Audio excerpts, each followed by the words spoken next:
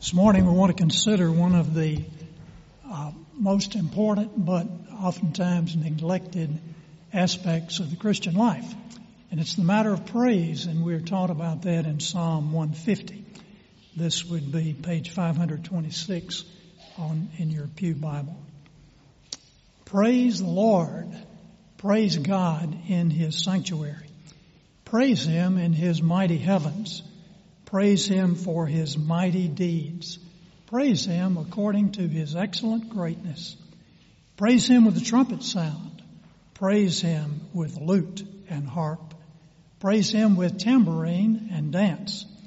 Praise Him with strings and pipes. Praise Him with sounding cymbals. Praise Him with loud crashing cymbals. Let everything that hath breath praise the Lord. Praise the Lord. Shall we pray? Heavenly Father, we come into your presence today with great gratitude. And we would offer our blessing to you, the God and Father of our Lord Jesus Christ. We thank you that according to your great mercy, you have caused us to be born again into a living hope through the resurrection of Jesus Christ from the dead. We thank you that you have an eternal inheritance that is stored up for us, that you, Lord Jesus, have gone to prepare a place for us. And we thank you, God, for the promise that your power guards us through faith for this salvation that will be revealed at the last time. Lord, we thank you that though we may suffer for a while, it's necessary. It has a purpose. It tests our faith. It strengthens our faith. It gives us opportunity to exercise our faith. And that is exactly what we want to do. And we pray that as we come into your presence today, that our faith would result in praise and glory and honor in each day of our lives until that great resurrection day. And we ask all these things in the mighty name of Jesus and for His sake. Amen. Well, church, we've been encouraged this summer as we've taken a look at the Psalms, and we'll conclude this summer study of the Psalms in the last Psalm today, Psalm 150. Thank you, Bob, for reading that for us. Many songs may come to mind when I mention the fact that oftentimes it is the final few notes within that song that are fixed in your mind. It's the crescendo to the end there that is often a marked time within a song that leaves an impression upon you. You can't go around Christmas or Easter and sing the Hallelujah chorus and not be moved by the end of that particular song. And very much like a particular song, we think of Psalm 150, and this is the final crescendo, if you will, the grand finale, the amen of the songs. And I'm not thinking of the amen that we might sing at the doxology. You can go to the back of a hymnal, and some of the amens, it's almost like in a completely a different song. They say amen over and over and over again, and they have all these different ways of harmonizing, all for the purpose of saying what we have just heard and sung about is wonderful. And Psalm 150 is that for the book of Psalms. 13 times you can see within this psalm the word praised is used, or praise. It's in the imperative form. We're commanded to praise God. Each stanza leading up to verse 6 begins with a command to praise. Praise the Lord, praise God, praise Him, praise Him, praise Him, praise Him. All the way up to the final verse of all of the Psalms in verse 6. And yet you note that though commanded, it's as if the writer of this psalm has a tone of excitement. It's almost as if he's inviting us with this great excitement to enter in to praise as well. He's commanding us to praise, but there's also this tone of invitation. Come do this. It's like a husband who will go to his wife earlier in the week and say, you need to be ready on such and such a night. You need to be ready at such and such a time. We have a special evening plan. I'm not going to tell you what it is. He's telling her when to be ready, what to wear. But there's this excitement in his voice there's this invitation. You're going to be a part of something. The tone of the psalmist is just that in Psalm 150. The command to praise God is of such wonder and unique grace for the worshiper that it's almost as if the psalmist is saying the real beneficiary here of this worship is the worshipers themselves. Praise is a distinct form of worship. We begin our service each week with a prayer of praise. I try to get the first song we sing to be a song of exaltative praise. The intended audience of this psalm is for all of God's people. He wants all of God's people to be those who are praying. In fact, He extends it beyond God's people. Let everything that has breath praise the Lord. The call is corporate. It spills over to the personal. But it goes in that order. It doesn't start with the personal and spill over to the corporate. And I'll explain what I mean by that in a minute. But you have this tone of Him calling all the people in His presence to join in what He is doing. Psalm 150 is not only the culmination of the entirety of the book of Psalms, but also of book 5 of the Psalms. It's the praise of God and His wondrous works. It's the praise of God and His greatness. We see that call to praise in verse 2 for His mighty deeds, His excellent greatness. You could really take Psalm 145 and Psalm 150 and just pair them right together.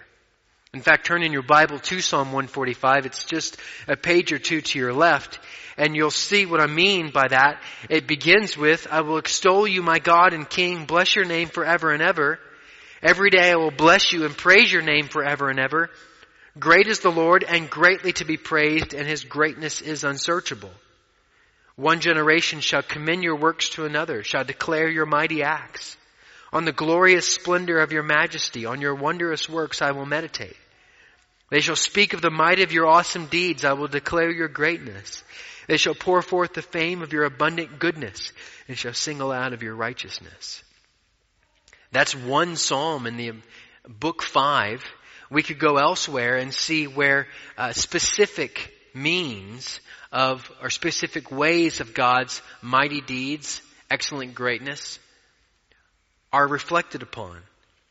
Such as Psalm 136. To Him who led His people through the wilderness, verse 16. His steadfast love endures forever. To Him who struck down great kings, His steadfast love endures forever. Who killed mighty kings, His steadfast love endures forever. And it goes on and on and on. The articulation in book 5 of God's commitment to His people, of His excellent works for His people, culminates in Psalm 150 and praise. I think it may be helpful to us to ask Psalm 150 some questions, and this is the way we will structure our study this morning. We'll just ask where, why, how, and who. Where is He to be praised? Why is He to be praised? How is He to be praised? And who is to praise? Psalm 150 answers these. Verse 1, where is He to be praised? A bit of a first note, though, is before we get to where is He to be praised, we have to reflect upon who is to be praised. This psalm, you could say, begins with who and ends with who. It begins with who, God, ends with who, us. Who is to be praised? It is God, and He's to be praised in the sanctuary. He's to be praised in the heavens. Some translations render that as the firmament. We could sum up Psalm 150 verse 1 as saying, where is He to be praised? Everywhere. The sanctuary would be historically known as the temple then. We know we don't have the temple to go to anymore. The body of Jesus Christ is the temple of the Holy Spirit in one sense. The individual heart's the temple of the Holy Spirit in one sense. The heavenly throne room is in a sense a temple. There's this sense of God being praised amidst His people in one specific location, which is for the Israelites, the temple. For us, it can be within our homes. It can be here. There's different facets of corporate worship. And then it's all the way up into the heavens. There's this call even for here the angels to be a part of the worship of God. Angels are to be a part of it. Mankind is to be a part of it. Everywhere He is to be praised, the heavens and the earth. Note, it is God who is to be praised. The Hebrew for God here is Yahweh. There's this reflection upon the covenant-keeping God. We've stated this before, I'll state it again. But it's reflection upon the God who has kept His word with His people. What He said He would do, He has done. He is the one to whom we are to praise. And we are to praise Him everywhere.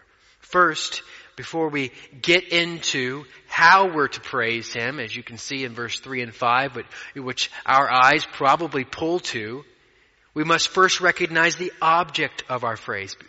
Before how we praise, it's who we are to praise. It is God. It is not another God. It is not man. It is God and God alone that is to be the object of our praise. Romans chapter 1, verse 19 through 20. Let me read that for you. Speaking about those who are resisting and rejecting God in Romans chapter 1, we're told this: "For what can be known about God is plain to them," those who reject God, "because God has shown it to them. For His invisible attributes, namely His eternal power and divine nature, have been clearly perceived ever since the creation of the world in the things that have been made, so they are without excuse." We certainly can recognize that only those who are in Christ can truly praise God. But there is no one who is outside the responsibility of praising God. He is the creator of all the earth. And you will either praise Him through Christ now, or you will bow the knee to Him one day in praise. But we're all called to praise God. In the creation around us, the heavens, for one, is that which calls us to praise Him. You know, in 4 years here in Fredericksburg, we're going to have an opportunity to see the glory of God as you may never see in all of creation, in all of your life. So plan on being at our church in 4 years. Now, I'm not some sort of prophet who can tell you that something special could happen. No, there will be a full eclipse in 4 years, and in the United States of America, and Fredericksburg is in the totality of it. And what that means is you'll have a total eclipse. So we're going to have a 360 sunset in the middle of the day in Fredericksburg. The temperature will drop 10 to 20 plus degrees. The birds will start flying because they think the evening's coming. And we'll have a full eclipse for anywhere from 30 plus seconds on. Go watch it online. It's unlike anything you've ever seen in creation. The heavens declare the glory of God. The firmament showeth His handiwork. Day unto day to uttereth speech. Night unto night showeth knowledge. There is no speech nor language where His voice is not heard. We're all called to praise God. And there's something about that happens, just taking the eclipse as one particular example, where everyone there recognizes something otherworldly is taking place. Something beyond which they've seen. And we obviously, by His grace, recognize that to be His handiwork. Why is He to be praised? Well, we've looked at this a little bit, but verse 2, why is He to be praised? He's to be praised for His mighty deeds and His excellent greatness. His mighty deeds, what He has done, His excellent greatness, who He is. We can certainly see that His mighty deeds are done in creation, of course. But there's other places and ways in which He has done His mighty deeds. Let me ask you this morning, do you have a personal file of the mighty deeds of God in your life? Do you have evidences in which God has done mighty works in your life? As I even ask that question, can you bring something to mind? If the answer is no, then you may need to spend a bit more time reflecting upon it. Because it's not as if it hasn't happened. It's as if the truth is you're not seeing it.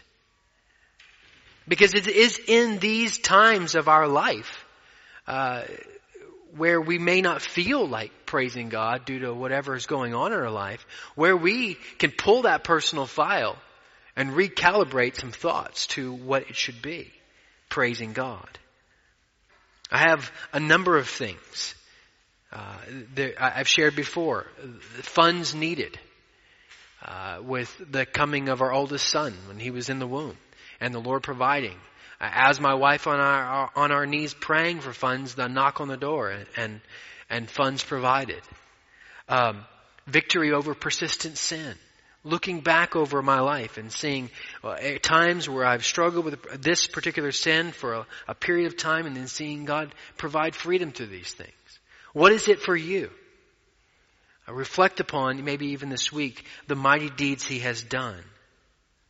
Praising God for His mighty deeds is an excellent weapon against the temptations of doubt and despair by the enemy. Why don't we just take a moment and go over to the New Testament. Go with me over to the book of Romans, Romans chapter 8. Romans chapter 8 has two verses. You probably know where I'm going, verse 29 if you do not.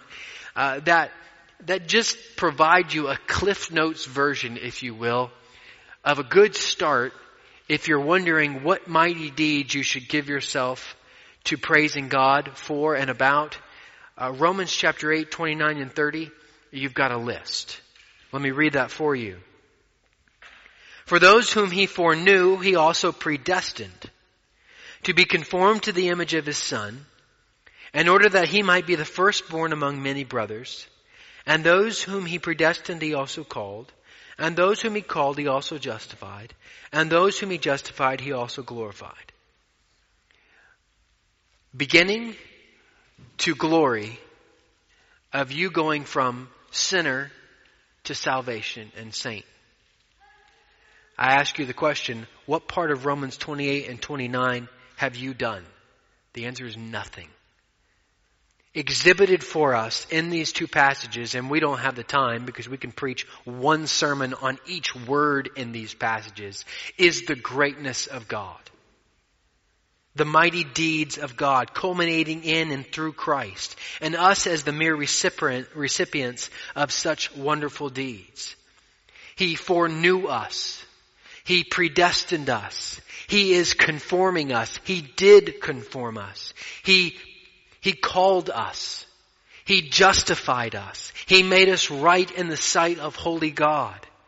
He is going to glorify us. A bit of thought on those will lend us much grace in understanding His mighty deeds. And that's just a scratch of the surface. That's just two verses that we could go to. Excellent greatness. Who He is. That He is the God of love. We could spend hours on what that excellent greatness looks like in His love. His kindness toward us in that while we were yet sinners, Christ died for us. His justice, that He is the just and the justifier. That He is the perfect God. That He is gracious and kind. That He is perfect. That He is holy, holy, holy. Just a few moments in meditation throughout this week on His excellent greatness will springboard you into praise. If you get started, if we were to just each take a moment or some time, maybe even this week, and begin articulating the mighty deeds of God, the excellent greatness of God, you would find yourself still in prayer later that evening, and maybe only a page or two throughout Scripture. There is much we can use to get ourselves into praise. I found during my times of prayer, maybe while walking along, that if I begin with praise, that I'm often caught up in the wonder of God, and many minutes will pass, and I'm still. The picture for me this morning was a little child racing around an exhibit in a museum, looking at all the wonderful parts of that exhibit. Oh, look at this, look at that, look at this. And the more they go, the more excited they get. The more we mull around in our minds the wonder of God, the excellent greatness of God, it's as if we're caught up in that. And we find ourselves in much praise. It's a difficult thing to praise Him. We begin our service with a prayer of praise. I did it this morning.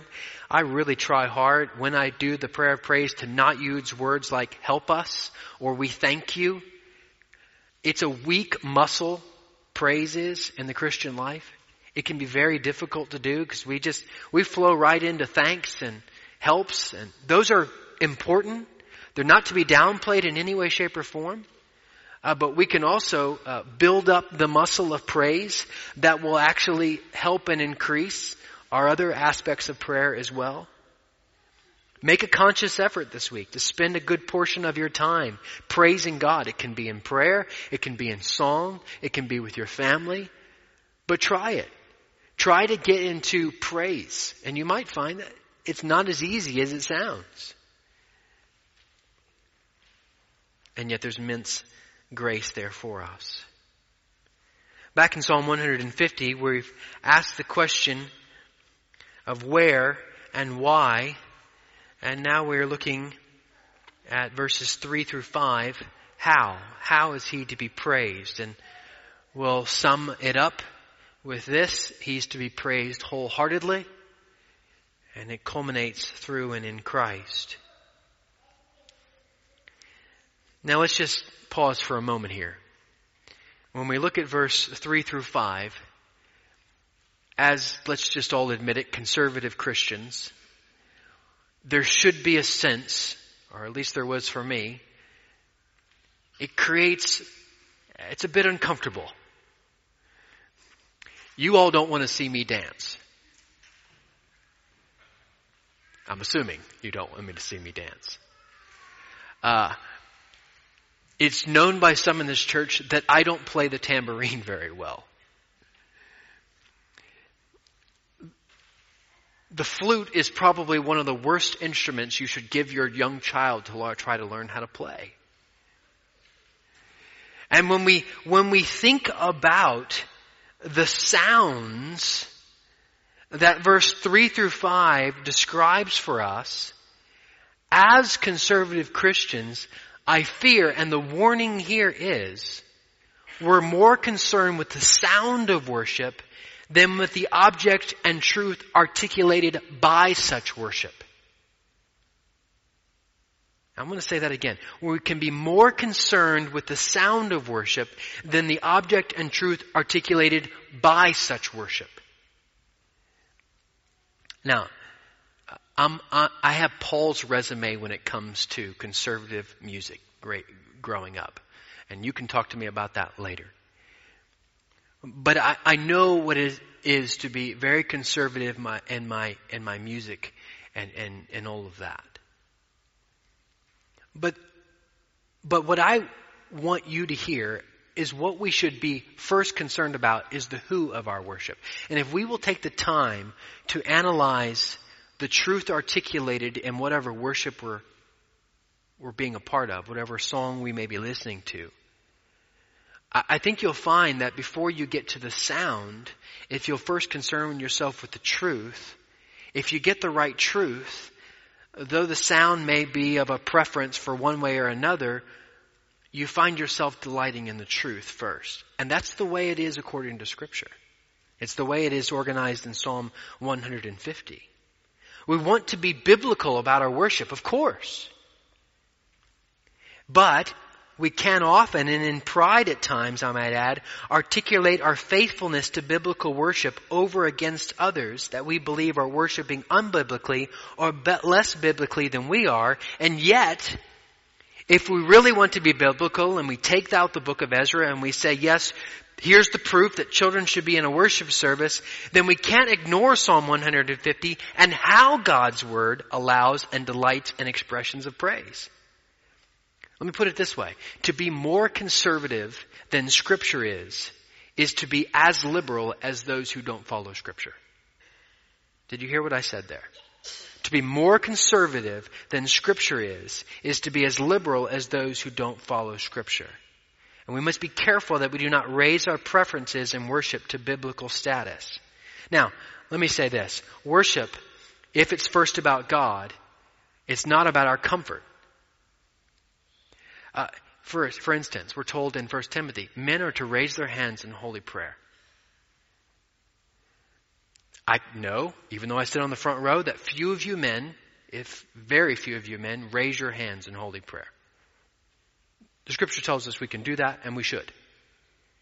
That to lift your hands in praise actually is honoring to God. Now, do we do that for the approval of men? No. And we must check our hearts in this. To say, am I raising this or this so that other people can think, wow, what a great worshiper he is.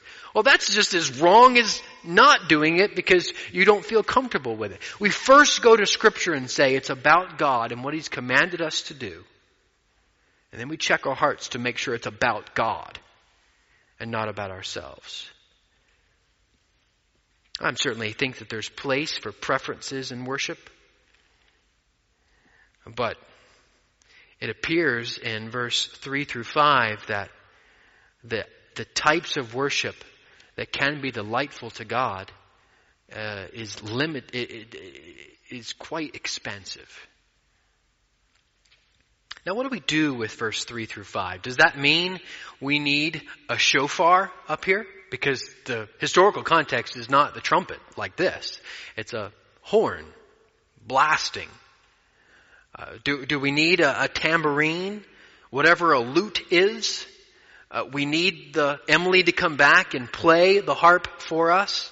Do we need a tambourine? Do we need dancers? Do we need strings? Do we need pipe? There's some strings on a piano.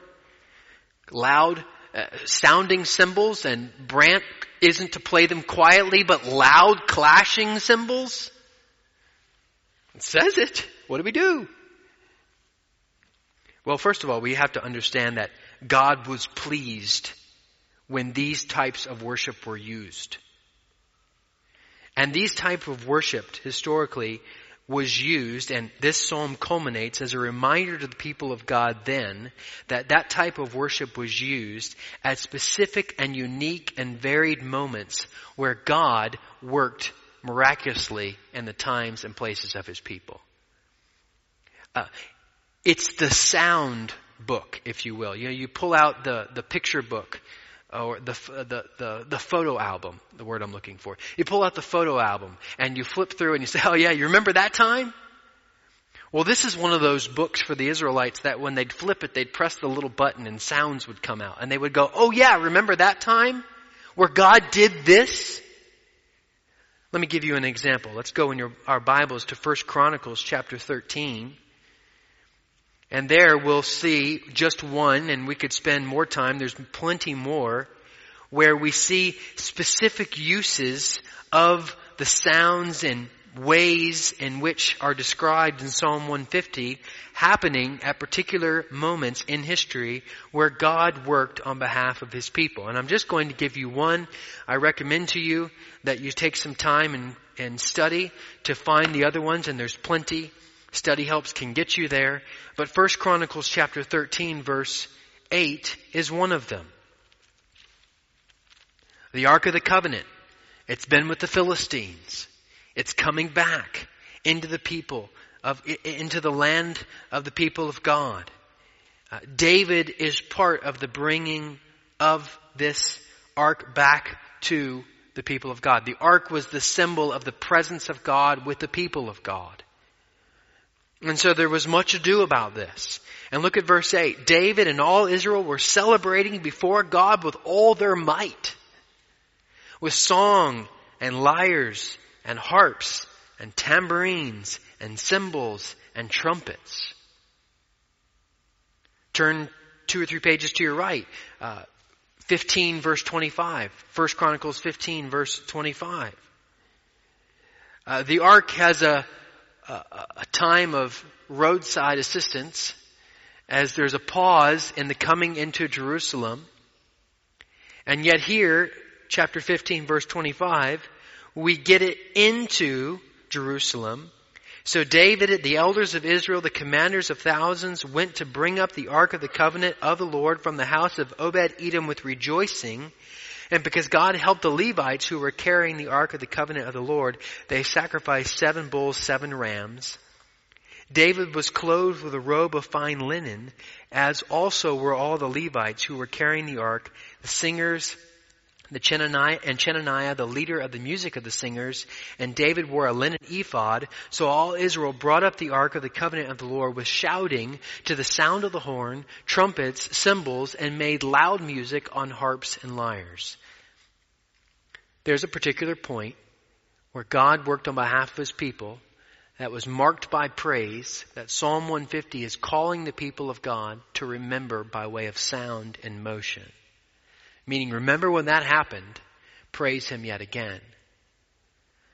Now in 1 Chronicles 13 and 15, we have a hint of something yet to come.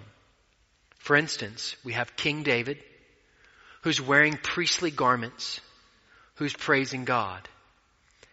Our praise now as believers in Jesus Christ finds all of particular ways and means of praise centered upon and found in and culminating in whatever ways you want to describe it, in Christ.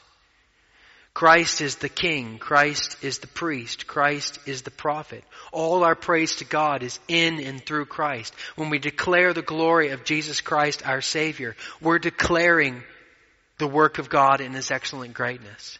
When we sing about the power of the cross, we're singing about the greatest power indeed of God.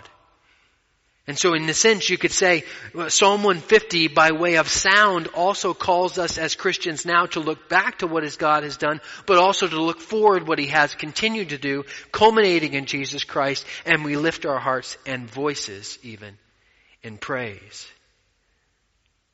And so that ends our time of how and moves us to who, and the answer is everything. Verse 6 of Psalm 150. Everything, everyone that has breath. Animals have breath, but certainly what's in mind here is the bearing of those that have the image of God, mankind.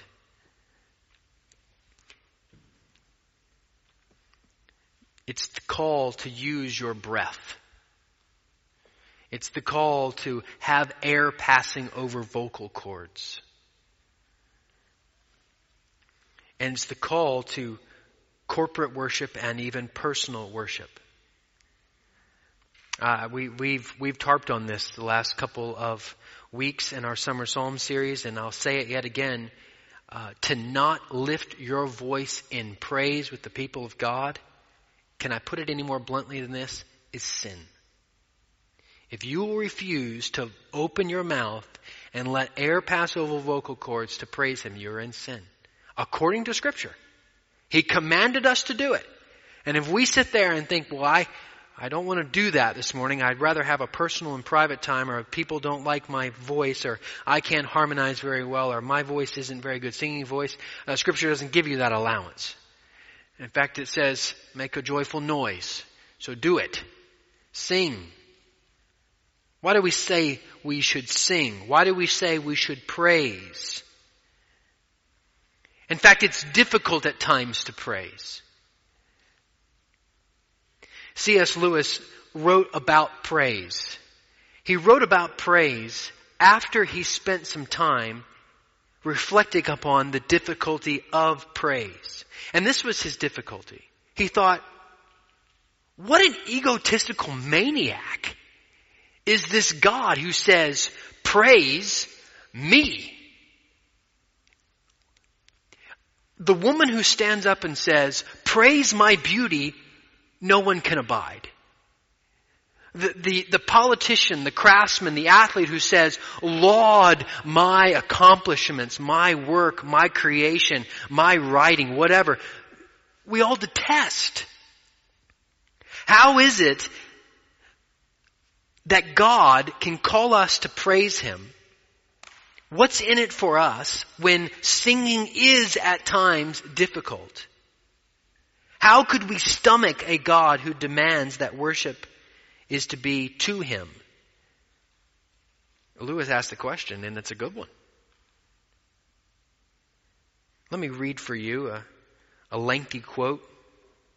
This breaks most of the preaching rules because it's way too long, but I trust it'll be helpful to you. This is Lewis's thoughts on praise, and I'm going to read it because I don't think it can be put much better. It's helpful. He says this: the most obvious fact about praise, whether of God or anything, strangely escapes me. I thought of praise, he says, in terms of compliment, approval, of giving of honor. I had never noticed that all enjoyment spontaneously overflows into praise unless shyness or the fear of boring others is deliberately brought in to check it. I think we delight to praise what we enjoy because the praise not merely expresses but completes the enjoyment. I want you to note that. Praise not merely expresses but completes the enjoyment, Lewis says. It's its appointed consummation. It's not out of compliment that lovers keep on telling one another how beautiful they are. The delight is incomplete until it is expressed. It is frustrating to have discovered a new author and not be able to tell anyone how good he is. To come suddenly at the turn of the road upon some mountain valley of unexpected grandeur and then have to keep silent because the people with you care for it no more than for a tin can in the ditch. Or to hear a good joke and find no one to share it with. The world rings with praise. Lovers praising their mistresses, Romeo praising Juliet and vice versa. Readers their favorite poet, walkers praising the countryside, players praising their favorite game, praise of weather, wines, dishes, actors, motors, horses, colleges, countries, historical personages, children, flowers, mountains, rare stamps, rare beetles, even sometimes politicians or scholars. Except where intolerably adverse circumstances interfere, praise almost seems to be inner health made audible. I had not noticed either that just as men spontaneously praise whatever they value, so they spontaneously urge us to join them in praising it. Isn't she lovely? Wasn't it glorious? Don't you think that magnificent? The psalmist is telling everyone to praise God. The psalmist, in telling everyone to praise God, are doing what all men do when they speak of what they care about. My general difficulty about the praise of God depended on my absurdly denying to us, as regards the supremely valuable, what we delight to do, what indeed we can't help doing about everything else we value. What he says by way of translation there at the end is to not praise God, is to basically declare that you value things other than Him. To not lift your voices in song is to say, I'd rather lift it for the football team, for the basketball team, for the family, for my wife, for my children, for the beauty of creation, but I will limit it to that and not to God. And yet Yahweh has given Himself to us. To not be able to praise God would leave us, in the words of Lewis, unable to complete the enjoyment. To properly desire to worship God must first be preceded by God, providing a relationship with God for you through Jesus Christ. If you're single, you don't praise the spouse you don't have. Unless one has a relationship with God, one will not either praise Him, or if they try, will find no bit of enjoyment. It's strenuous, it's burdensome, it's difficult. And yet when God gives Himself to us in Christ, creating a relationship with us, To not praise Him is to not find the culmination of enjoyment in His love for us. The Westminster Shorter Catechism puts it this way. What is the chief end of man? The answer, man's chief end is to glorify God and to enjoy Him forever. The Westminster, like this psalm, has, as many of the other psalms do, a hint of something now, but not yet. We read Psalm 150 and maybe like me, you think, well, this sounds great, but that's not real life. Life is not lollipops and pretzel sticks all the time, and you find yourself at times saying, it's too much suffering, too much difficulty, too much pain. How am I supposed to praise God? Well, Romans chapter 8, verse 16 through 19, in closing, describes for us the praise that is yet to come, the help that is there as we prepare even for that time to come. We, you, are children of God. And if children, then heirs, heirs of God and fellow heirs with Christ, there's plenty of reason to praise Him, provided we suffer with Him in order that we may also be glorified with Him. For I consider that the sufferings of this present time are not worth comparing with the glory that is to be revealed to us. For the creation waits with eager longing for the revealing of the sons of God. This psalm gives us hope that the glory to come, the praise we will one day enjoy is coming and will soon be there. And for us as His people to reflect upon His mighty deeds, the epitome being the cross and the resurrection and the ascension of Jesus Christ, will find us like Christ, suffering the pain of this life for the joy that is yet to come, as Hebrews 12 says. And so I trust that even as we would pause this week to reflect upon His mighty deeds and excellent greatness, as we obey Him and praise Him, lift our voices here in just a minute in song to Him, there will be much grace for us there to be reminded that the glory that is yet to come is not worthy to be compared with the sufferings of this present time. It's of such greater glory. It's of such greater wonder that it carries us through these short and slight afflictions where we will one day be with Him for all of eternity. That the completion of our enjoyment in praise, the culmination, the delight will be for all of eternity as we see Him face to face. Let's pray. Father, we submit to you our study in Psalm 150. We praise you that you have given us your word. We praise you that you have saved us in Jesus Christ. We praise you that you do not need our praise. You own the cattle upon 1,000 hills. If you were hungry, you would not ask us. But you've commanded us and invited us, and in the command and invitation to praise you, we find the completion, we find the delight expressed of you, our God, of our love for you because of your love for us. Father, don't let us this week go but a few hours without finding ourselves praising you.